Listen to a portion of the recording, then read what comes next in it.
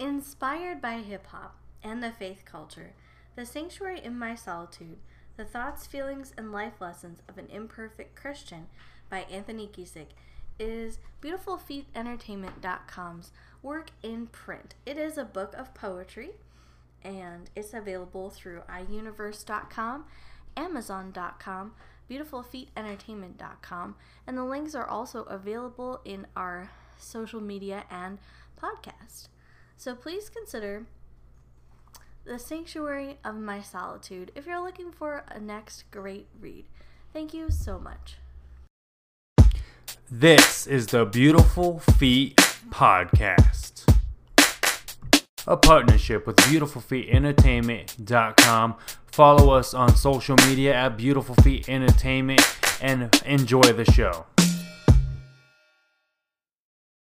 Welcome to the Beautiful Feet Podcast. My name's Anthony. And I'm Jessica. And over this whole month, we've been talking about Anger. Would you mind giving us a brief summary of the last, 2 weeks at this point? So, we have looked at emotions through a biblical lens, and that's basically, in layman's terms, hey, what does the Bible say about things that we feel, encounter, and have to deal with on a daily basis? And for January, we looked at the emotion of joy. For February, we've looked at feeling that emotion of anger. And the first thing that we learned was that it's okay to be angry. However, how you react to what it is that is upsetting you, like the scripture says, to be angry and sin not. So that is basically God acknowledging the fact that yes, we are going to have times where we get upset.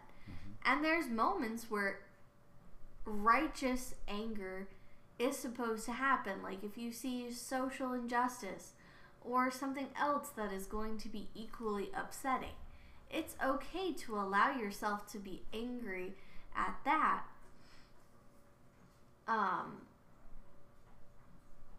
Sorry, I totally just lost my train of thought. Okay, so we've looked at that, and last week we hinted about that we were gonna talk about Sassy Pants Jesus. So for the past 2 weeks, I believe our primary examples really have come from the Old Testament, if I'm correct. But for this week, we're going to be taking a look at some examples from the New Testament. Well, and what we also did, right? The first 2 weeks, we really focused on like us and our anger, right? Like as humans. But we're going to flip the script this time around, and we're going to look at 5 times that Jesus became angry while he was preaching the gospel. And just as a reference, we are looking into an article from BibleStudyTools.com. The link will be in the description. But the five moments that we're talking about come from this article. We're not going to go over each scripture that it references, but we are going to tell you the scripture so that you can go ahead and read it for yourself and really look into it. This article was written by Mark Moore. He's actually one of the pastors at the church that we go to. So that was actually pretty cool. And he's actually written books and like study, like Bible study type of material as well. So I would definitely look up the article and just enjoy that. So how about we do this? Do you want to read each moment and then we'll talk about it? Yeah, we can definitely do that. All right, so number 1. Prioritizing religious ritual over human need. Now this, as a quick summary, this is the story of where it was the Sabbath. Jesus was actually in the synagogue. He was worshiping, but he had met a man with a shriveled hand. Now, tradition has said that because it's the Sabbath, he was not allowed to heal that hand. But he went ahead and did it anyway. And basically, when all the religious leaders were very upset with him and angry at him, he kind of flipped it around and he asked them, which is lawful on the Sabbath? To do good or to do evil? To save a life or to kill? What are your thoughts on this story? And by the way, this story comes from the book of Mark, chapter 3, verses 4. Well, I think it's important, again, for us to understand the context with which this story is taking place. Now, for Orthodox Jews, and again, for probably Jews in Jesus' day as well, the Sabbath, or their day of rest, was something that they took very seriously. So they would do a lot to prepare in advance so that they would not have to engage in any sort of activity that would be considered working on their Sabbath, because again, the Bible had commanded them to have that Sabbath day and keep it holy because it is for the Lord their God. Mm-hmm. So that was a way for them to show their devotion to God. But we've seen other instances where, like, King David and his men were hungry, so they ate the showbread from the table in the tabernacle. I believe it was the tabernacle, yeah. For this particular instance, again, Jesus is in what we would think of as like a church service. So it says that he's worshiping. So his intention is, I'm here to connect to God during this time. But he doesn't get upset with the man for being like, would you heal me? Yeah.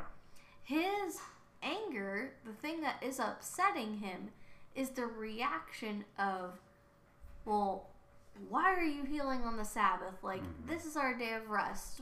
Why are you engaging in this activity? Well, and I feel like it's really one of those things where it's almost like, okay, you see someone in need and you go, I'm going to help them. I'm going to kind of go out of my way. I'm going to help them. And then people of leadership looking at you going, how and why are you helping them? It's against our customs. And Jesus' love for people at this time is showing deeply. And he's like, hey, I have compassion for those that are suffering, those that are hurting. I'm going to help them even on the Sabbath because that is the right thing to do. Well, and it kind of makes me think of when my parents were growing up, they actually had a lot of stores and businesses that were closed on Sundays, and now there is this like, hey, Sunday is still a day of business. Like, I traditionally work a lot of Sundays, like in the afternoon and into the evening, but I know that there are a lot of people, again, who might say, whether your Sabbath day is Friday, Saturday, or Sunday, they can say, oh, I don't want to work during this time. It's not that Jesus was like, hey, I don't want to work. But again, this context is he's worshiping. Mm-hmm. Like, he totally could have been well within his rights to be like, okay, mister, like, come back tomorrow and we'll talk. But we don't see him dismissing this person. And I think you're going to see this in almost every single instance that we talk about today. It's Jesus putting people above rituals or tradition. Let's go ahead and jump to number 2. Number 2 says, in quotations, let the little children come to me.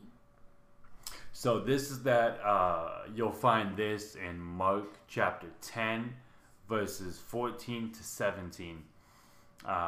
Basically, it's Jesus preaching. He's teaching. The crowds are like starting to really crowd around him. So his disciples are really forced to kind of crowd control, right? Like they're not pushing people away, but they're like just trying to keep the crowd under control. Well, in the midst of this, these children try to approach Jesus, and they basically kind of get pushed away, right? Just like the rest of the crowd. Jesus becomes very frustrated with this, and basically he start. This is where you get that scripture where it says, let the little children come to me, and do not hinder them, for the kingdom of God belongs to such as these. Truly I tell you, anyone who will not receive the kingdom of God like a little child will not enter it. So he's looking at these children really from the standpoint of like these children who have faith, who have a faith in many cases that is greater than the faith of the adults, because children have a natural faith of like, I don't know what's going on in the world around me. I'm going to put my trust in the people around me and in God. But the way he saw it was he was seeing that these children were being treated as second-hand citizens in the kingdom of God, which in Jesus' eyes is unacceptable. Honestly, I have always really loved this story because I've done a lot of work with kids, and I can just picture like kind of what I think of as the wiggles and giggles. Like I don't imagine these kids just like solemnly walking up to Jesus single file. It would have been like lots of laughter and maybe like a little race of like, oh, who's gonna get to Jesus first? Like I could just picture the excitement that these kids had because, as Jesus was going throughout his ministry, he began to develop a reputation in that region. Mm-hmm. So surely like they've heard about him from their parents, and I just feel like it was probably a really exciting day in these kids' lives, and to just be like crestfallen of having them be turned away, and then have Jesus be like, no, like I want them to be in this space and in this time and sharing this moment with me. Not only that, but to be like, these kids are important, and that's something from biblical times that we still focus on today is our youth and pouring into the next generation. Well, and I think you and I have both worked with kids in different capacities, but as I read this and as we talk about it, I definitely agree. One, we all know children. They don't sit still. They have a lot of energy. And truth be told, like they're probably excited over what they're hearing, what they're seeing, the life experiences that they now get to be a part of. And Jesus is basically like, don't hinder their excitement to grow spiritually. And I think that's something we can do as humans. As adults, we tend to dumb things down or slow it down to a pace that we are comfortable with, so we don't feel like outcasts. When what we should be doing is being just as excited as the kids who are witnessing Jesus. Does that make sense? Well, and I feel like, again, Jesus could have been well within his rights to be like, you know what? I'll talk to maybe the adults. I'll have some dialogue with them, but I'm just not a kid person. But we never see that, like, any sort of exclusionary statements. Jesus is never like, oh, well, I'll only hang out with this select group of people over here. Like, that is one thing that Jesus was angry at his own disciples in this moment, and it's not the first or last time that we see him upset with what we might think of as like his inner circle, like the people who've really followed him, so they know him, and they probably could have been like, Jesus, you need a break, and he was like, no, like this is what I want to do with my time, which totally valid. I get that.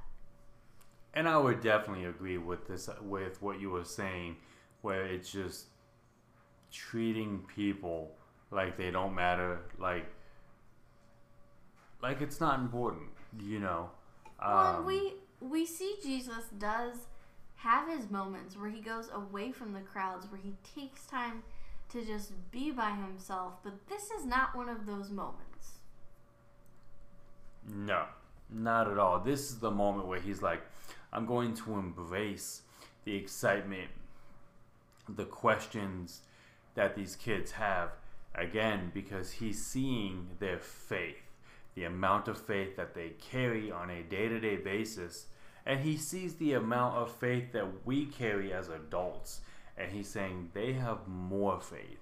Not because they know more, but because they trust more. They trust the process, they trust their parents, and they trust God, they trust the process. Any more on this topic before we jump to number 3? Oh no, I know that you're really excited for this story. Yeah. The cleansing of the temple. Like, ever since we're like, okay, we're going to do a month about anger, Anthony's like, I can't wait till we get to this story. Everybody knows the story.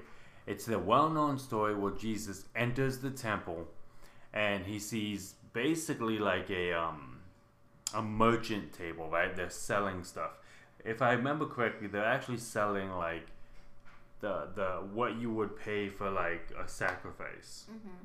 But the problem is, in some understandings of the scripture, they're actually paying more at the table than they would at any other time. But basically, this is that moment where you like see Jesus like leave the crowd. He leaves the temple. He takes a whip and he basically brings this thing back to the synagogue or to the temple and starts flipping tables over, whipping at the ground. Just it seems like he's attacking people, and he basically starts quoting scripture saying, my house will be called a house of prayer, but you are making it a den of robbers. Those two verses, or those two statements, come from Isaiah 56:7 and Jeremiah 7:11. Now the problem wasn't that they were like selling things in church or in this, in the temple. According to this article, it actually had a lot to do with keeping people who were considered outsiders outside of the church. So it's keeping people from being able to worship God. It wasn't necessarily that they're selling anything. It had a lot to do with like, hey, it's religious people kind of controlling who can come in to these areas to worship. What's your thought process on this story in this verse? Well,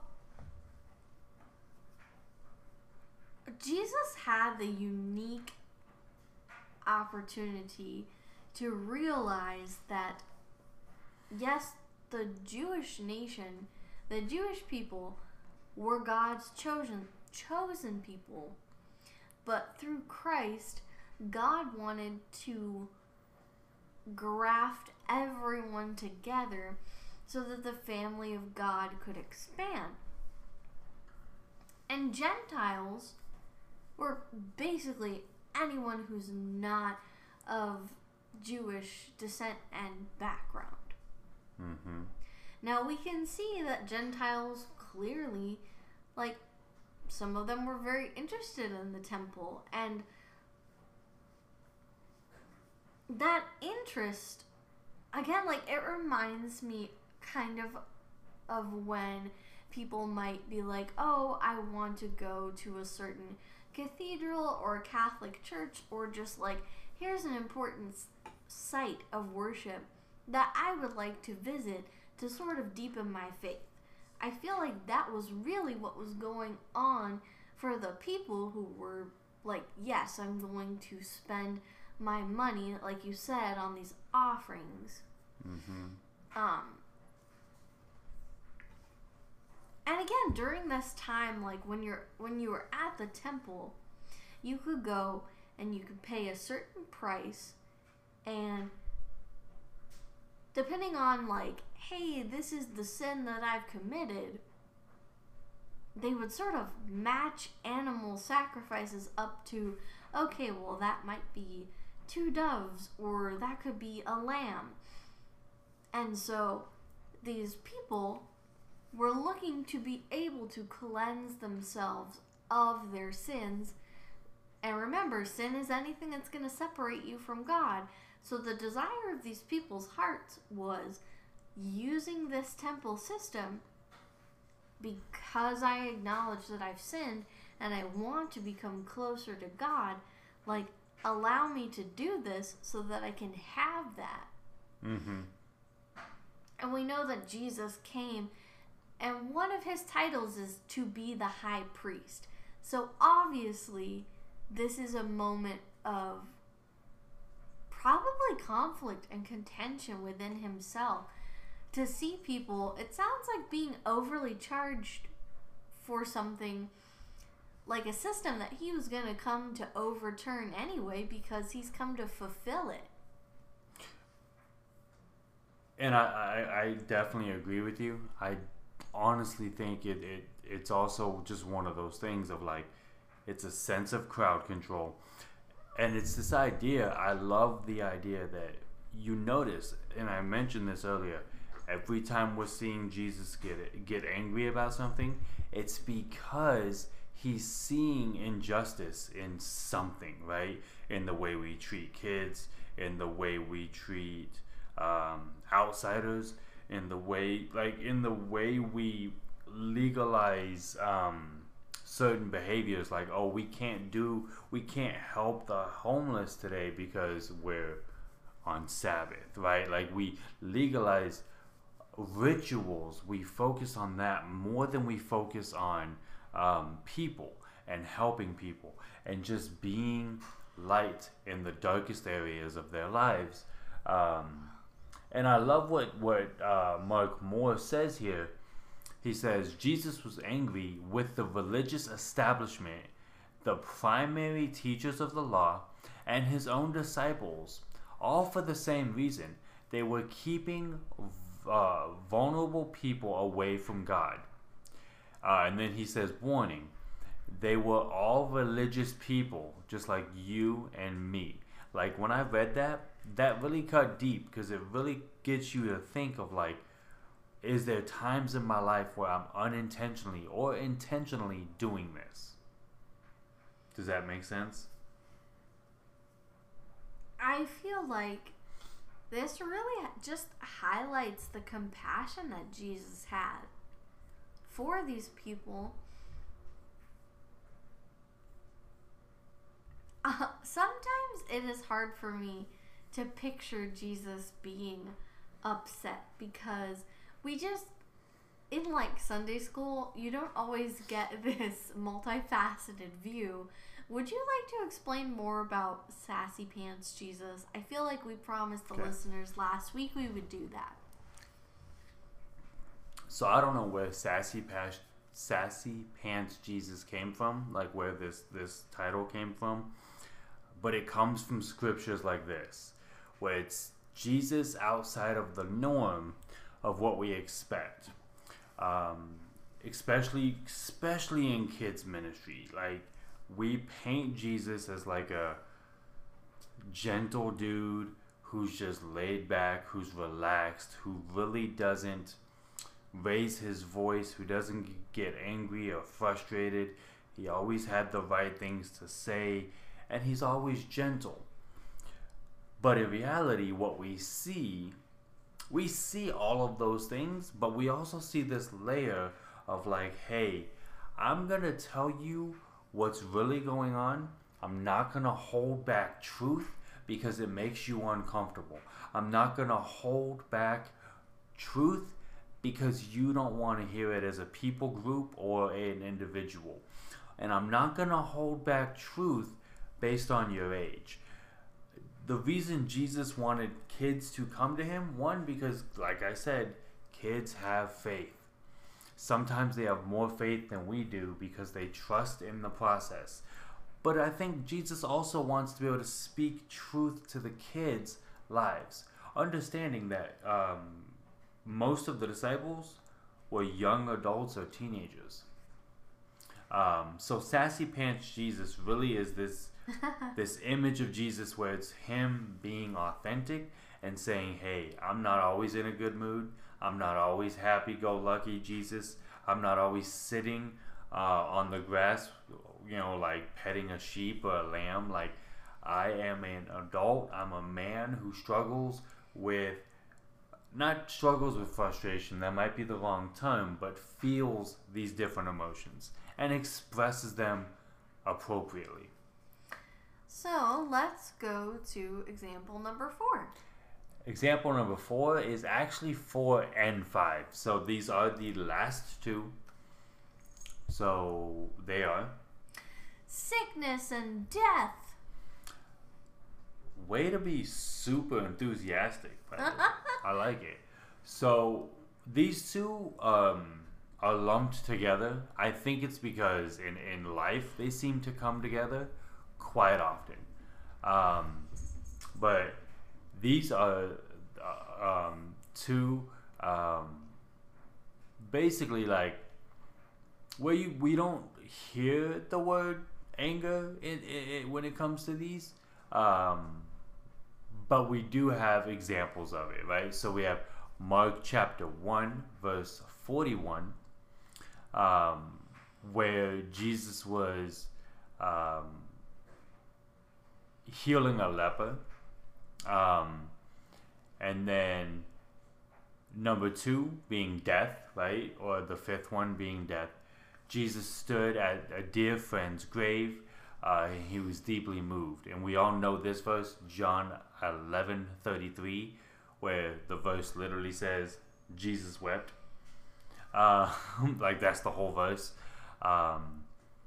Basically showing this emotion of like, he's not just sad, but he's like deeply moved. And if I remember correctly, that's where he raises him from the dead. Yes, because that is the story of Lazarus. Yes, Lazarus. So with the leper, again, during this time, when you had leprosy, you had to announce yourself when you were going to be entering an area where other people were, to be like, hey, I'm unclean, like, you need to keep your distance. So for Jesus to cross that gap and to physically touch him would have definitely been a taboo moment. Well, especially since at this time, now leprosy was any kind of skin disease, right? It could be, I wonder if it even like included acne. I don't know. But sometimes it was contagious, sometimes it wasn't. But at that time, they didn't have the medical advances to really know the difference. So basically, you had to like leave the city. You had to announce to everyone that you were unclean. So Jesus coming in physical contact with this man, one, means Jesus could have gotten sick. Now, we know Jesus being fully God and fully man, he wasn't going to get sick, even if the gentleman was contagious. But it's that compassion again. Jesus didn't see him as an outcast. Jesus didn't treat him as an outcast. He treated him like a brother. He treated him like he cared about him. That's the bottom line. And that's how Jesus deals with sickness. That's how we should deal with sickness. Treat people like we care. Now, I would not recommend going near people who are contagious. You could show them that you care from a distance. You can get them food. You can see that they have the supplies that they need during that time. But it's simply showing people that they care. And with Lazarus, we know that Jesus was close to this family. And we also know that Lazarus's sisters were like, hey, Jesus, if you had showed up sooner, you could have healed him. So obviously they were angry, they were upset. They were going through a period of grief. Yeah, they were. Well, and they actually show up in the Gospels multiple times. It's Mary and Martha. And Jesus likes to teach them lessons, and I don't mean that in like a male-dominant type of thing, but he's always treating them, again, it's the idea of treating them as equals and teaching them as equals. Now, for number 5, we're going to be talking about death. Mm-hmm. And you had mentioned, bringing Lazarus back to life. Is there any more that we need to talk about with that? Well, in the Jewish tradition regarding burial at this time, they were like, okay, so like maybe the spirit kind of could hang out for like 3 days, but this was day 4. Like, Lazarus' spirit was gone. Like, he's been in there a while. Like, you do not want to go in there. And I've heard someone say that it was important that Jesus said, Lazarus wake up or Lazarus come out, because if it had just been like wake up / come out with no stipulation, probably that whole graveyard would have been like, okay, we're good to go. That would have been terrifying. Hashtag Jesus started the apocalypse. Oh, in this case, the anger is really more felt from the sister's perspective. Mm-hmm. Well, I think from Jesus' point of view, it was him just being angry over death and mourning death. Uh-huh. But I could understand, the sister's point of view of like, hey, we know what you can do. We've seen you raise the dead before or heal the sick. If you had gotten here before he died, you could have healed him. Because at this time, I don't think they'd seen him raise the dead yet. But they had definitely seen him heal the sick. So they're looking at it, they're angry from that point of view.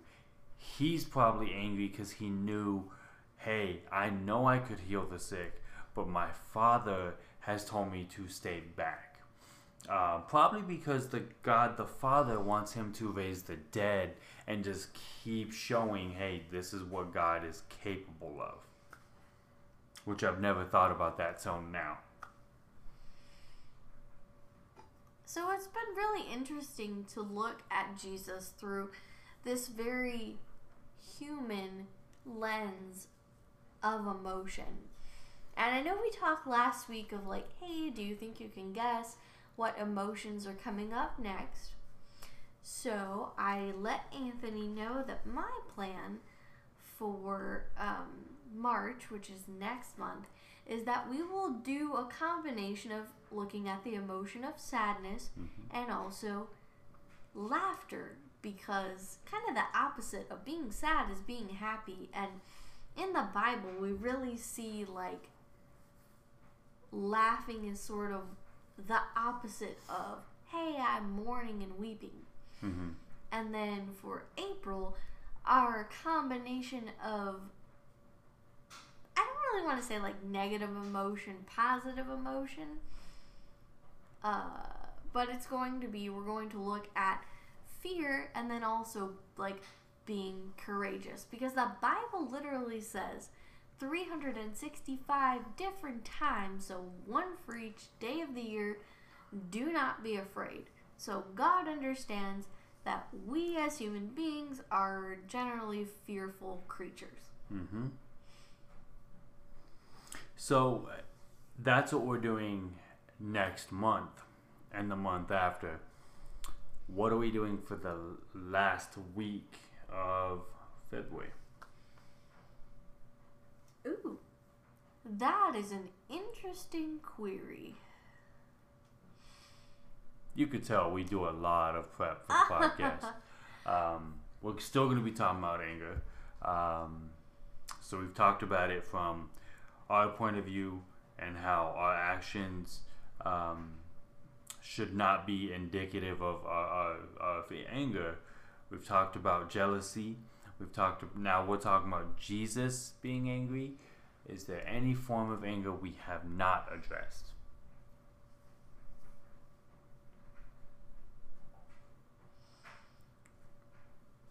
You know, I feel like throughout the course of the Bible, there are a lot of characters who just get upset. Sometimes it's like, hey, we lost a battle.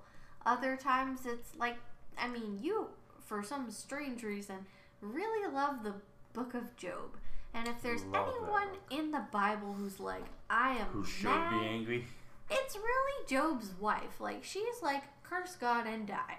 yeah, Like, that is the epitome of I am upset because, like, they lost everything. And yeah, if everything that God takes away from Job, he still leaves him his wife. I'm like, of all the situations where I feel like maybe divorce could be applicable, yeah. it would be that couple. But, so yeah, we will have to mull it over and see how we're going to wrap up this very interesting month here at the Beautiful Feet podcast, looking at the emotion of anger. Definitely. And like I said, like we say every week, feel free to share this episode, to like it, subscribe it, get it out there to anyone who needs to hear it. You could follow us at beautifulfeetentertainment.com, Beautiful Feet Entertainment on Instagram and Twitter. We have the Wrestling with Faith podcast, so you can follow that on Wrestling with Faith on Instagram and Twitter. Also, don't forget the book of Sanctuary of My Solitude. I am tired, so I'm not using my words. You can get that on Amazon, iUniverse, or just message us directly and we will send you those links. Would you mind praying for us? I would love to pray for us. Oh, dear God, we thank you so much for how multifaceted your word is. We see that not just characters in the Bible, but even Jesus himself struggled and dealt with a wide variety of human emotions. We thank you for the fact that as a part of the Christian church, we can rely on our community to help us navigate the ups and downs of lives, the things where we feel joyful or upset. We pray as always for our brothers and sisters who are in the persecuted church, because we know that the decision that they have to devote their life to Christ puts their life in danger, in peril, and sometimes they lose their life for their faith. So we thank you for our brothers and sisters throughout the world who are following Jesus.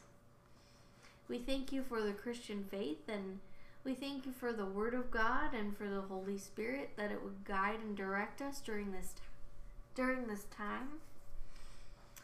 We know that you have compassion and love for the people of God and for people who might not even acknowledge that God exists, for people from all walks of life, whether they're young or old, whether they're children or grandparents.